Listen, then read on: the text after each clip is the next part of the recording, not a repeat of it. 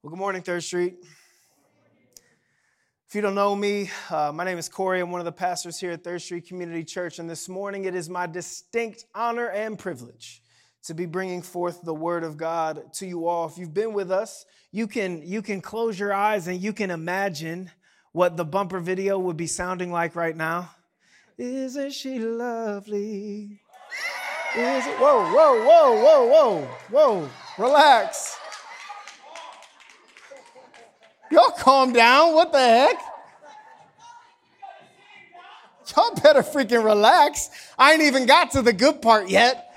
We ain't even opened the scriptures yet. You better bring that same energy. See, y'all just messed up. You ruined yourself. You bring that energy. Somebody can hit one or two smooth little notes that they hit in the shower sometimes, but you don't want to get excited for the word of God. You better bring that same energy this morning. Y'all messed up. Better get out your seats a little bit later. Listen. We've been going, y'all messed up, man.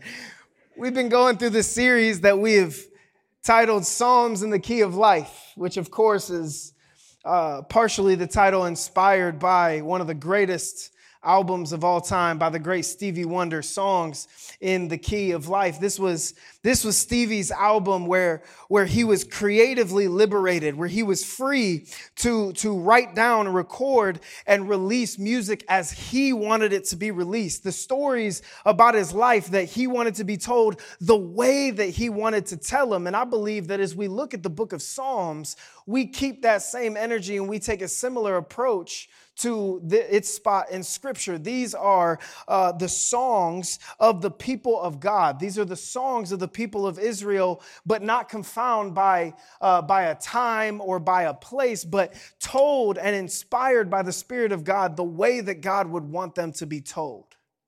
As we've been going through the Psalms, we discovered how a lot of them are raw, a lot of them are real, and it evokes some serious emotion, just like music does. And it feels appropriate this morning to be concluding this series on Pentecost Sunday with a psalm from chapter 104.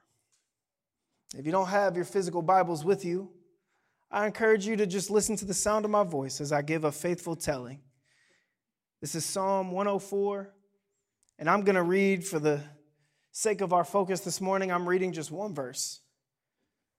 It's the book of Psalms, chapter 104, verse 30. It says this: when you, talking to God,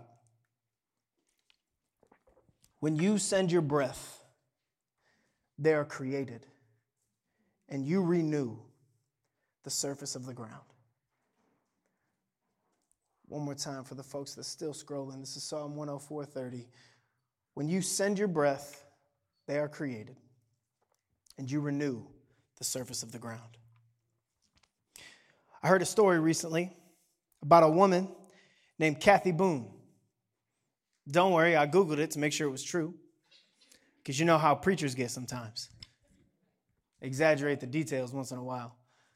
Not me, though. But the story that I heard about Kathy Boone, who tragically passed away in a homeless shelter in Oregon in January of 2020.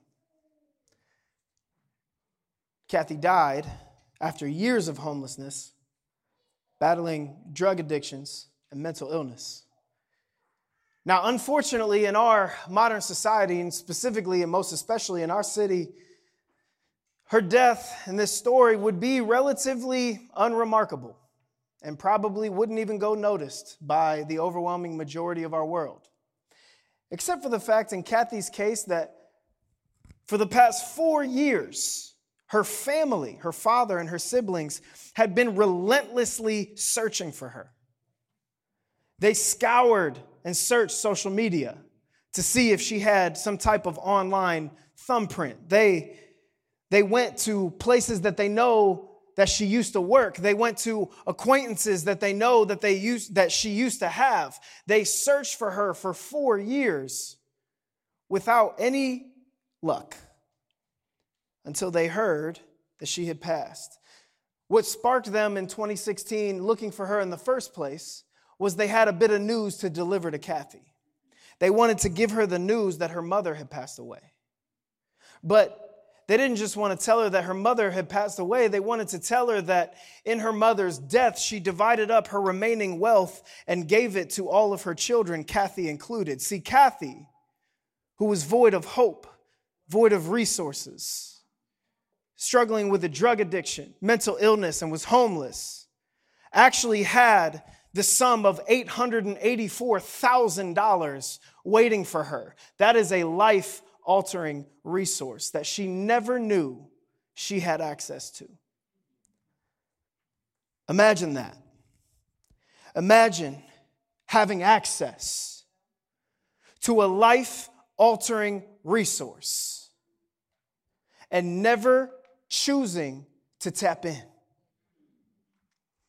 Imagine somebody who loved you so deeply, even in your lost state, that they would see fit to leave behind in their absence a resource so substantial that it would change your life, that perhaps you would be able to overcome the addictions that you've had for so long. That you would be surrounded by people who love you with a resource that would allow you to overcome barriers that have kept you bound for far too long. And yet, we don't tap in. I have to believe to some extent, as we acknowledge Pentecost Sunday this morning, a story that is brought to us in Acts chapter 2. I'm going to try my best to give a faithful telling. You can read it out of the scriptures later. But as we acknowledge this story, I have to believe that where the story picks up in Acts 2, that's where the disciples have themselves feeling at least a little bit. I have to imagine that they feel void of hope. Void of hope because their teacher that they had just followed for the last 3 years of their lives, their teacher that they had watched bring miracles on earth and promise the kingdom of God's arrival in their very presence, their teacher that they saw drugged through the streets, accused of a crime that he wasn't nowhere near committing, and that was beaten publicly, mocked by the crowds, stripped, hung on a cross, buried. But then 3 days later, this stone that was meant to mark the permanence of this resting place was rolled away. And Jesus was yet alive.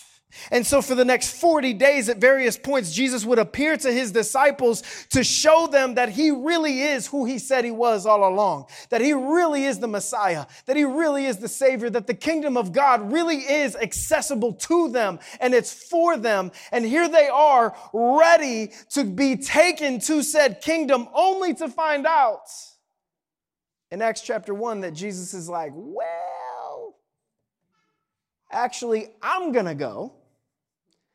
And y'all are going to work some stuff out here. Void of hope. I have to believe that at least a little bit the disciples were void, feeling as if they were void of resources. See, I don't know if y'all had heard this about my man Jesus, but Jesus stirred up a few things while he was here. Man, Jesus might have caused a little bit of trouble. My guy. Jesus taught messages that flew in the face of age-old religiosity. And he did it in the very structures and systems of said religiosity. I mean, that disrespectful. Jesus had the audacity on the Sabbath day, which culturally is supposed to be a day where we do nothing as opposed to the other 6. And he had the audacity to heal a man with a withered hand. Oh, the audacity. Jesus was driven out of his hometown. They attempted to throw him off of a cliff. Jesus had the crowd so riled up that the high priest, the Roman government, and pop culture all were after him to kill him. Jesus caused a few things, and now, Jesus, this is such good news. You are yet alive, which turns out that means that you really are who you say that you are. This is such good news. Except for the fact that now it feels like you're leaving me here on this earth to deal with all the stuff that you stirred up, and you ain't going to be physically around to take care of it. That feels void of the resources that I need to deal with all the stuff I'm about to deal with, because I don't know if you heard what happened to Peter, Jesus, but we going to get recognized in these streets. And if that's what they did to you, woo, they knew you for a day and a half. Imagine what they'll do to me. I have to believe that they were feeling a bit void of hope and resources. And yet Jesus in chapter 1 of Acts and verse 8 promises them a life-altering resource that will empower them and equip them to not only deal with all the world has to throw at them, but will also allow them to work some things out. This morning, I have just enough time to tell you 3 of the things that I believe the Holy Spirit was left to work out in our lives. The first of which is this. I believe that the Holy Spirit was left to us to work out our own personal transformation. Psalm 104 says that God's breath created everything. Psalm 104 tells us that God's breath is what renews the face of the earth. Genesis chapter 1, our creation account, tells a similar story, but says it a bit differently. It says that before the earth existed, the earth was void of form and shape, but yet the Spirit of God hovered. The Spirit of God hovered over what would become the earth, ready to move, ready to make something new, ready to create something out of nothing. Now, here's what's so beautiful that the dangers of casual reading don't allow us to catch up on. Some of you might already know this. It's that word in Genesis 1 for spirit, meaning God's Spirit, and that word in Psalm 104 for breath, meaning God's breath, is actually the same Hebrew word, ruach, which means it's equally appropriate for us to say in Genesis 1 that God's breath created everything, as it is for us to say in Psalm 104 that when God's Spirit is pulled out, there is renewal. Equally appropriate. And then we move to what we acknowledge today, which is the Feast of Pentecost in Acts chapter 2, where God's Spirit was quite literally poured out, and the believers are made new. Now, I know just a few of you well enough to know that there's more than one of you thinking to yourself, well, Pastor, how were they made new? They was the same old guys. The gospel refers to Peter as Peter. Acts refers to Peter as Peter. And then if you keep on flipping pages, there's some letters from Peter and they're called Peter. So what are we talking about? They were made new. Well, my brother and sister in Christ, I would encourage you to stop thinking like Nicodemus. You know the conversation. How can a man or woman be born again? Surely we're not able to return to our mother's womb. So how can somebody be born again? See, God says there is a birth in the Spirit that happens. There is a new birth that happens when you receive the Holy Spirit. Look at my guy Peter that I already used it as an example. In Acts chapter 2, after we see people speaking in tongues, don't worry, I'm coming for it. After we see that, Peter can't help it. He can't help it. He stands up and he begins proclaiming the name of Jesus. And not only proclaiming the name of Jesus as in I know him, but proclaiming in the name of Jesus as he wants to know you too, and he can save you. And it says that Peter's words through the Holy Spirit pierced the hearts of the unbelievers. Now, why is that so remarkable? Simply because a few folks got saved? No, sir. It's remarkable because if you turn the pages just a few chapters, books earlier, the last time we hear from Peter is people recognizing him in the streets as a disciple and him being like, nah, I don't know him. Don't know him. 3 times people come up to him, aren't you that guy that was rocking with Jesus? No, you must have me confused with somebody else. I know my beard be glistening, but that was somebody else's beard. 2nd time, aren't you that? No, I'm sure of it. You're that guy. He's like, listen, I don't even know a dude named Jesus. 3rd time, somebody comes up to him. No, I know it's you. And he's like, no, it's not me. Be away from me. And he runs away. And yet, at Pentecost, the next time we see Peter, after he's denying Jesus in the Gospels, he's receiving the Holy Spirit and suddenly preaching the very name that he denied just a little bit earlier. What is that other than a transformation?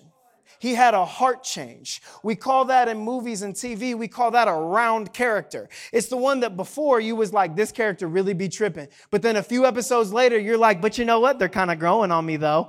That's Peter. He has a heart change. He has a whole transformation. He is no longer the same guy that would deny Jesus. As a matter of fact, he's a guy who can't help but cry out the name of Jesus. That's heart change. That's character change. And along with heart change and character change, most naturally comes output change. It's crazy, man. It's crazy how fast the world changes. It's crazy how fast people evolve, relationships evolve, culture evolves. It's crazy how fast it happens. And it leaves us a lot of times just feeling like we need to catch up. That we need to keep our branding up, that we need to keep our character up, that we need to keep up with the changes of society. Once upon a time, it was cool to wear this hat. Now it's cool to wear that hat. And I'm just trying to keep up, right? All the while we're trying to keep up, our hearts aren't right. We're so focused on changing and evolving our appearance, changing or evolving our social media, changing or evolving the output that we put out there to make it look like we got it all together, but we forget entirely about changing our heart. We can change the outfits that we wear. We can even change the people that we can hang out with. Can I tell you something else? We can change the location in which we live. But as I love to tell people, the problem with you is that you go with you as everywhere that you go. That's what happens when the problem is you. We forget to change our hearts. But can I tell you something that since the beginning of time, since Genesis chapter 3, has never changed? One thing that has stayed the same is God's desire to renew your heart. God's desire to come to you in your brokenness, to come to you in your fallenness, and to say, I got you, come with me, it's going to be all right. That has never changed. When we allow, though, the Holy Spirit to work in our life, that's when we can experience the character change. What are the barriers in your life that have disallowed you from letting God have access and changing your heart towards those things? Listen, we can be sorry all we want. We can change friend groups because we're too embarrassed to go back to the other ones all we want.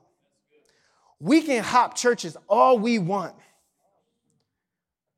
But the fact of the matter is, if you're not allowing God access to every part of your life, we are not allowing the work of the Holy Spirit to transform our hearts.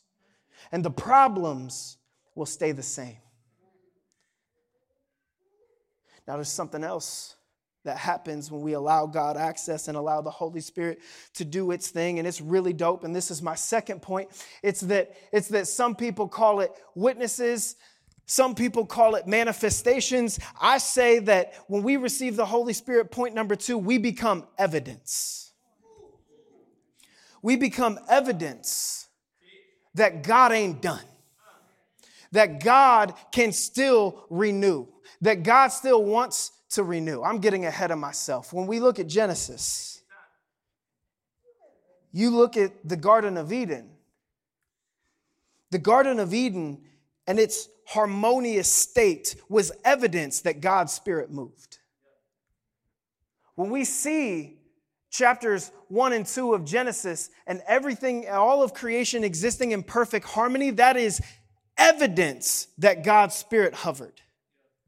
Psalm 104 says the evidence of God's breath is that the ground, the surface was renewed. The psalmist said that God's breath is so heavy that the world don't look the same. At Pentecost, church, there was evidence that the Spirit of God was moving. You're not going to like me for the next 5 minutes. I'm just warning you. But try to push through to a point of maturity where you're able to hang with me, even if you don't fully agree with me. The evidence, the first evidence that we see of the arrival of the Holy Spirit, whether we like it traditionally or not, is the speaking of tongues. Now, let me be clear about what that was. There was a supernatural ability as people from all nations gathered to understand every single tongue that was being spoken. I'm not talking about this prayer language. That's something different. And I'm going to talk about that in a second. What it was the ability that no matter where you were from, no matter what your background was, no matter what language or dialect you speak, because a lot of us in here speak English as our first language, but I promise you, it's some different dialects up in this gym. But what happened was, no matter what it was, no matter where you came from, you had an ability to suddenly understand the people sitting next to you. And what is the first thing the Spirit decides to proclaim as soon as everybody's on the same page with language? It's the gospel of Jesus Christ. That's the evidence that God's renewing is not done. That's the evidence that God wants to make something new no matter where you come from. Then from there, the believers go on to be evidence everywhere that they set foot. Yeah, people wanted to kill him, so they ran away. But God used their running away to take the gospel and to take the movement of the Holy Spirit to parts of the earth that otherwise the Jews would have never gone. The good news was that the Spirit was no longer just for a specific heritage. Get out of here with that barbershop talk. The good news is that the Spirit of God was no longer confined to the city of Jerusalem. Get out of here with that ethnocentric talk. The good news was that the Spirit of God was ready, willing, and able to renew people from all walks of life in all places at all times. And the believers went forth, and the evidence of God's presence, God's Spirit still being with them, is that they too, just as they saw Jesus do, were able to heal the sick. They too were able to preach as passionately as Jesus did. They too were able to speak languages that they weren't able to access before. That was evidence of the Holy Spirit. Now, I wasn't here last week. Ooh, it got quiet in here. Y'all must know where I'm going. I wasn't here last week. But you better believe I get all the reports. I know what all y'all was doing last week. No, I'm playing. Listen. And I know that during worship, one of our beloved family members began shouting in a tongue, in a dialect, in a language that is not easily understood. As a matter of fact, to most of us, we might say it was babbling. And it was loud enough that I know enough of you to know that more than a few of you were uncomfortable. Now, those of you who know me well, you know that I also am a man of order. I believe that if we are in this space as we gather together beyond the isolation of our own prayer, if we're going to speak tongues in this place, it's going to be in order of worship, which means I believe that in this space, if we're going to speak tongues, I ain't talking about by yourself. What you and God do is between you and God. That ain't none of my business, and I ain't here to judge you for it. But what we do in this space out loud, I believe that there should be an interpretation of tongues present. I can break that down for you another time. I believe that there should be an interpretation. There should be somebody with the spiritual ability to interpret and hear what is being said and then relay the message to the congregation. Can I tell you guys your uncomfortable selves a secret? There was an interpretation present last week. I got a phone call about possibly our brother maybe scaring off a few folks. I know it's a holiday weekend, so that's why most of y'all's missing. I know that's not what it is, but But it was a phone call just to give me the heads up. I'm not kidding you when I say immediately after that, as I'm just trying to eat my lunch on a Sunday, I get another phone call that says, Pastor, I need you to settle a debate between my spouse and I. I said, okay, what's the debate? They said, my spouse says that our dear brother in worship was babbling something crazy. But plain as day, I heard the Spirit of God from within him cry out, Lord, heal this vessel. And so while some of us sit up on our high horse and look down at the actions of the Holy Spirit and pacify our own discomfort that's weird, let me encourage you to go ask the Apostle Paul how riding that high horse to Damascus worked out for him. Let me tell you something. There's a whole lot of us that aren't getting access to all the manifestations of the Spirit of God because we look at certain things as weird when all the while God is trying to grow us to a point to show his evidence that he's not done, that he's trying to heal you, that he wants to bless you, that he wants to return you to the condition you were supposed to be born into in the Garden of Eden. But we're so stuck up. We're so caught in our ways, in our tradition, in religiosity, that we refuse for the movement of God to look anything else like something that's not just the pastor preaching on Sunday or the worship team singing real pretty before that. I'm tired, y'all.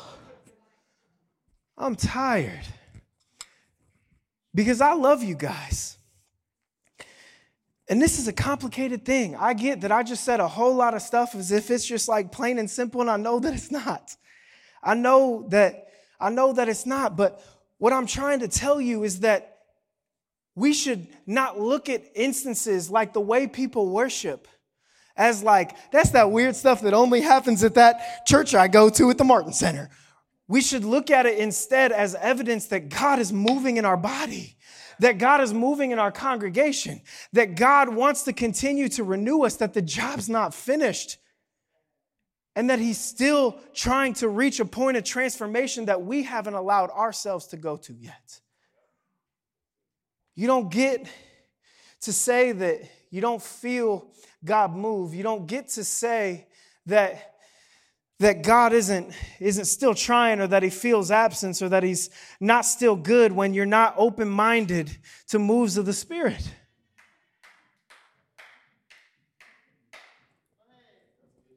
So let me ask you. I ain't saying that everybody gotta start listening. If 5 of y'all come up to me and start babbling after service, I'm gonna smack every one of you. I know you faking it, right? I know you fakers, right? But I wasn't the interpreter, so don't come up to me. But I do have to ask you this, thinking beyond that, what kind of evidence have you been to your community lately? What evidence have you shown with your life? I know that there's a few of us in this room that wrestle with the idea of Jesus, that are in the midst of questioning whether this is something that we even want to be a part of. But my brother or sister, the only evidence that you're giving to people around you is that life is hard without Jesus. I know there's a lot of us that really wrestle with a lot of ideas that come with faith, and that we've grown cynical. I'm talking about me in a lot of ways. We've grown cynical to some ideas of God. We've grown resistant to some expressions of the Spirit of God. But the only evidence we're giving people is that we have a hard heart and sometimes a bad attitude. I love you, though.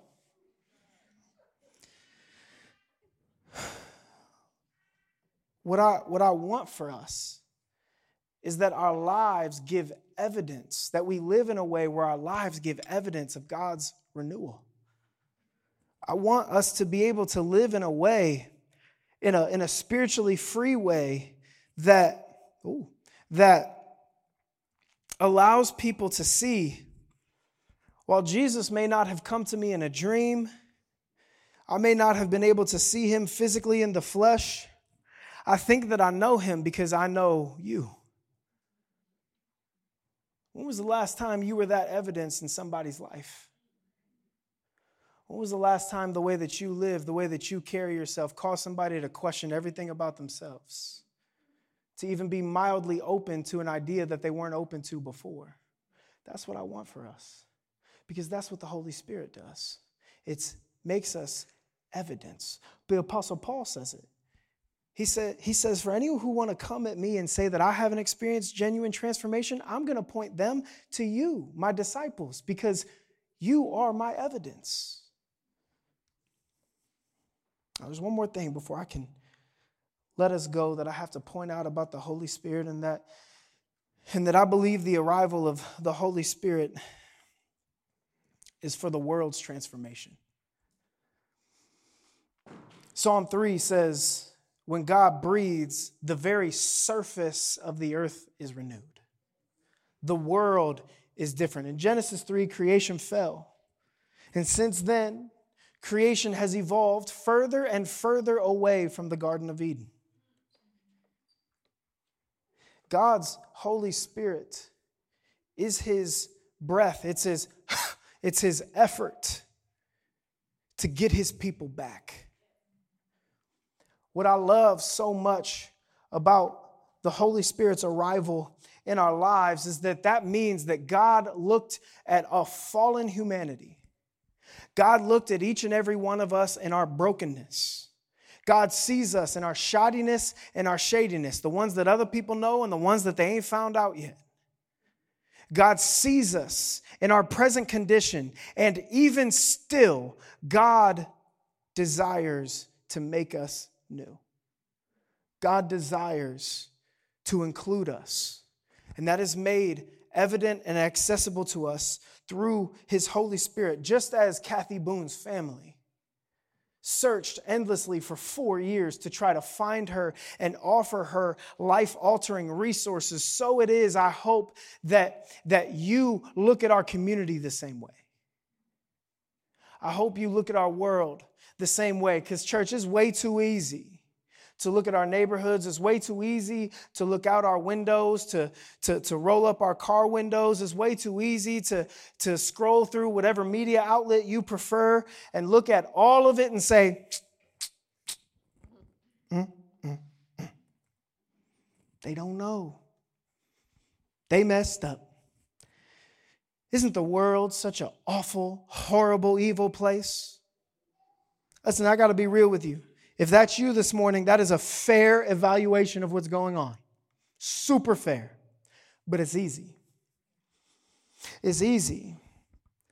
What I wonder is, have you allowed the Holy Spirit room enough in your life to transform the way that you see our broken and fallen world, away from the evil and sinfulness that our world is caught up in, and into a people, as God would suggest, that are worth redeeming? When you look at our community, do you see people worth renewing? See, often I think we get caught up in our concern for what the lost and the broken will do with the resources we extend to them. I think we get too caught up in, well, I wouldn't offer Kathy that money because she's a drug addict, and so she probably just spent it all on drugs. Well, isn't that none of your business? Isn't that not up to you? That's what's crazy to me. That ain't up to you. And can I remind you that in the Gospel of Luke chapter 15, it was in the midst of squandering his own life-altering resources that the Gospel of Luke tells us the prodigal son came to himself. He was blowing it all on parties. He was blowing it all on drugs. But thank God that his father still saw fit to give it to him anyway, because it's exactly what allowed him to come to himself and realize, this sucks. And what do we see him do but go running back to his father? How about we stop getting so caught up in what the world will do with the resources we have as the church to offer. And we just give away for free what was, by the way, given to us so freely before.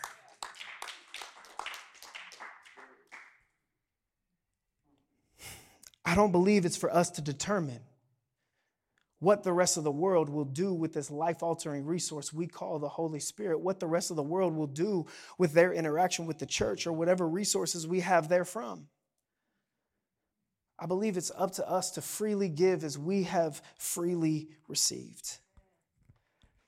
So, church, as we observe Pentecost, my hope, my prayer, my desire is that we tap in to that life-altering resource that is so accessible to us. My prayer is that we tap into the Spirit that renews our lives. Because if you can't think of the last time you were God's renewal evidence to somebody else, perhaps that's where we need to go back to, right? Perhaps we have these barriers that we have kept up in our lives, these grudges, these hard feelings, this hard heart that we've held on to for so long that we have actually denied God access from working through His Spirit in our lives. Can we stop that this morning?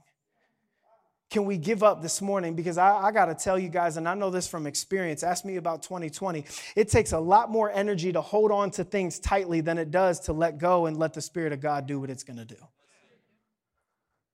You're going to get exhausted. I hope that we can tap into this life-altering resource, this Spirit of God that makes us evidence, makes our lives and the way that we live evidence, proof, if you will, that God still wants to move.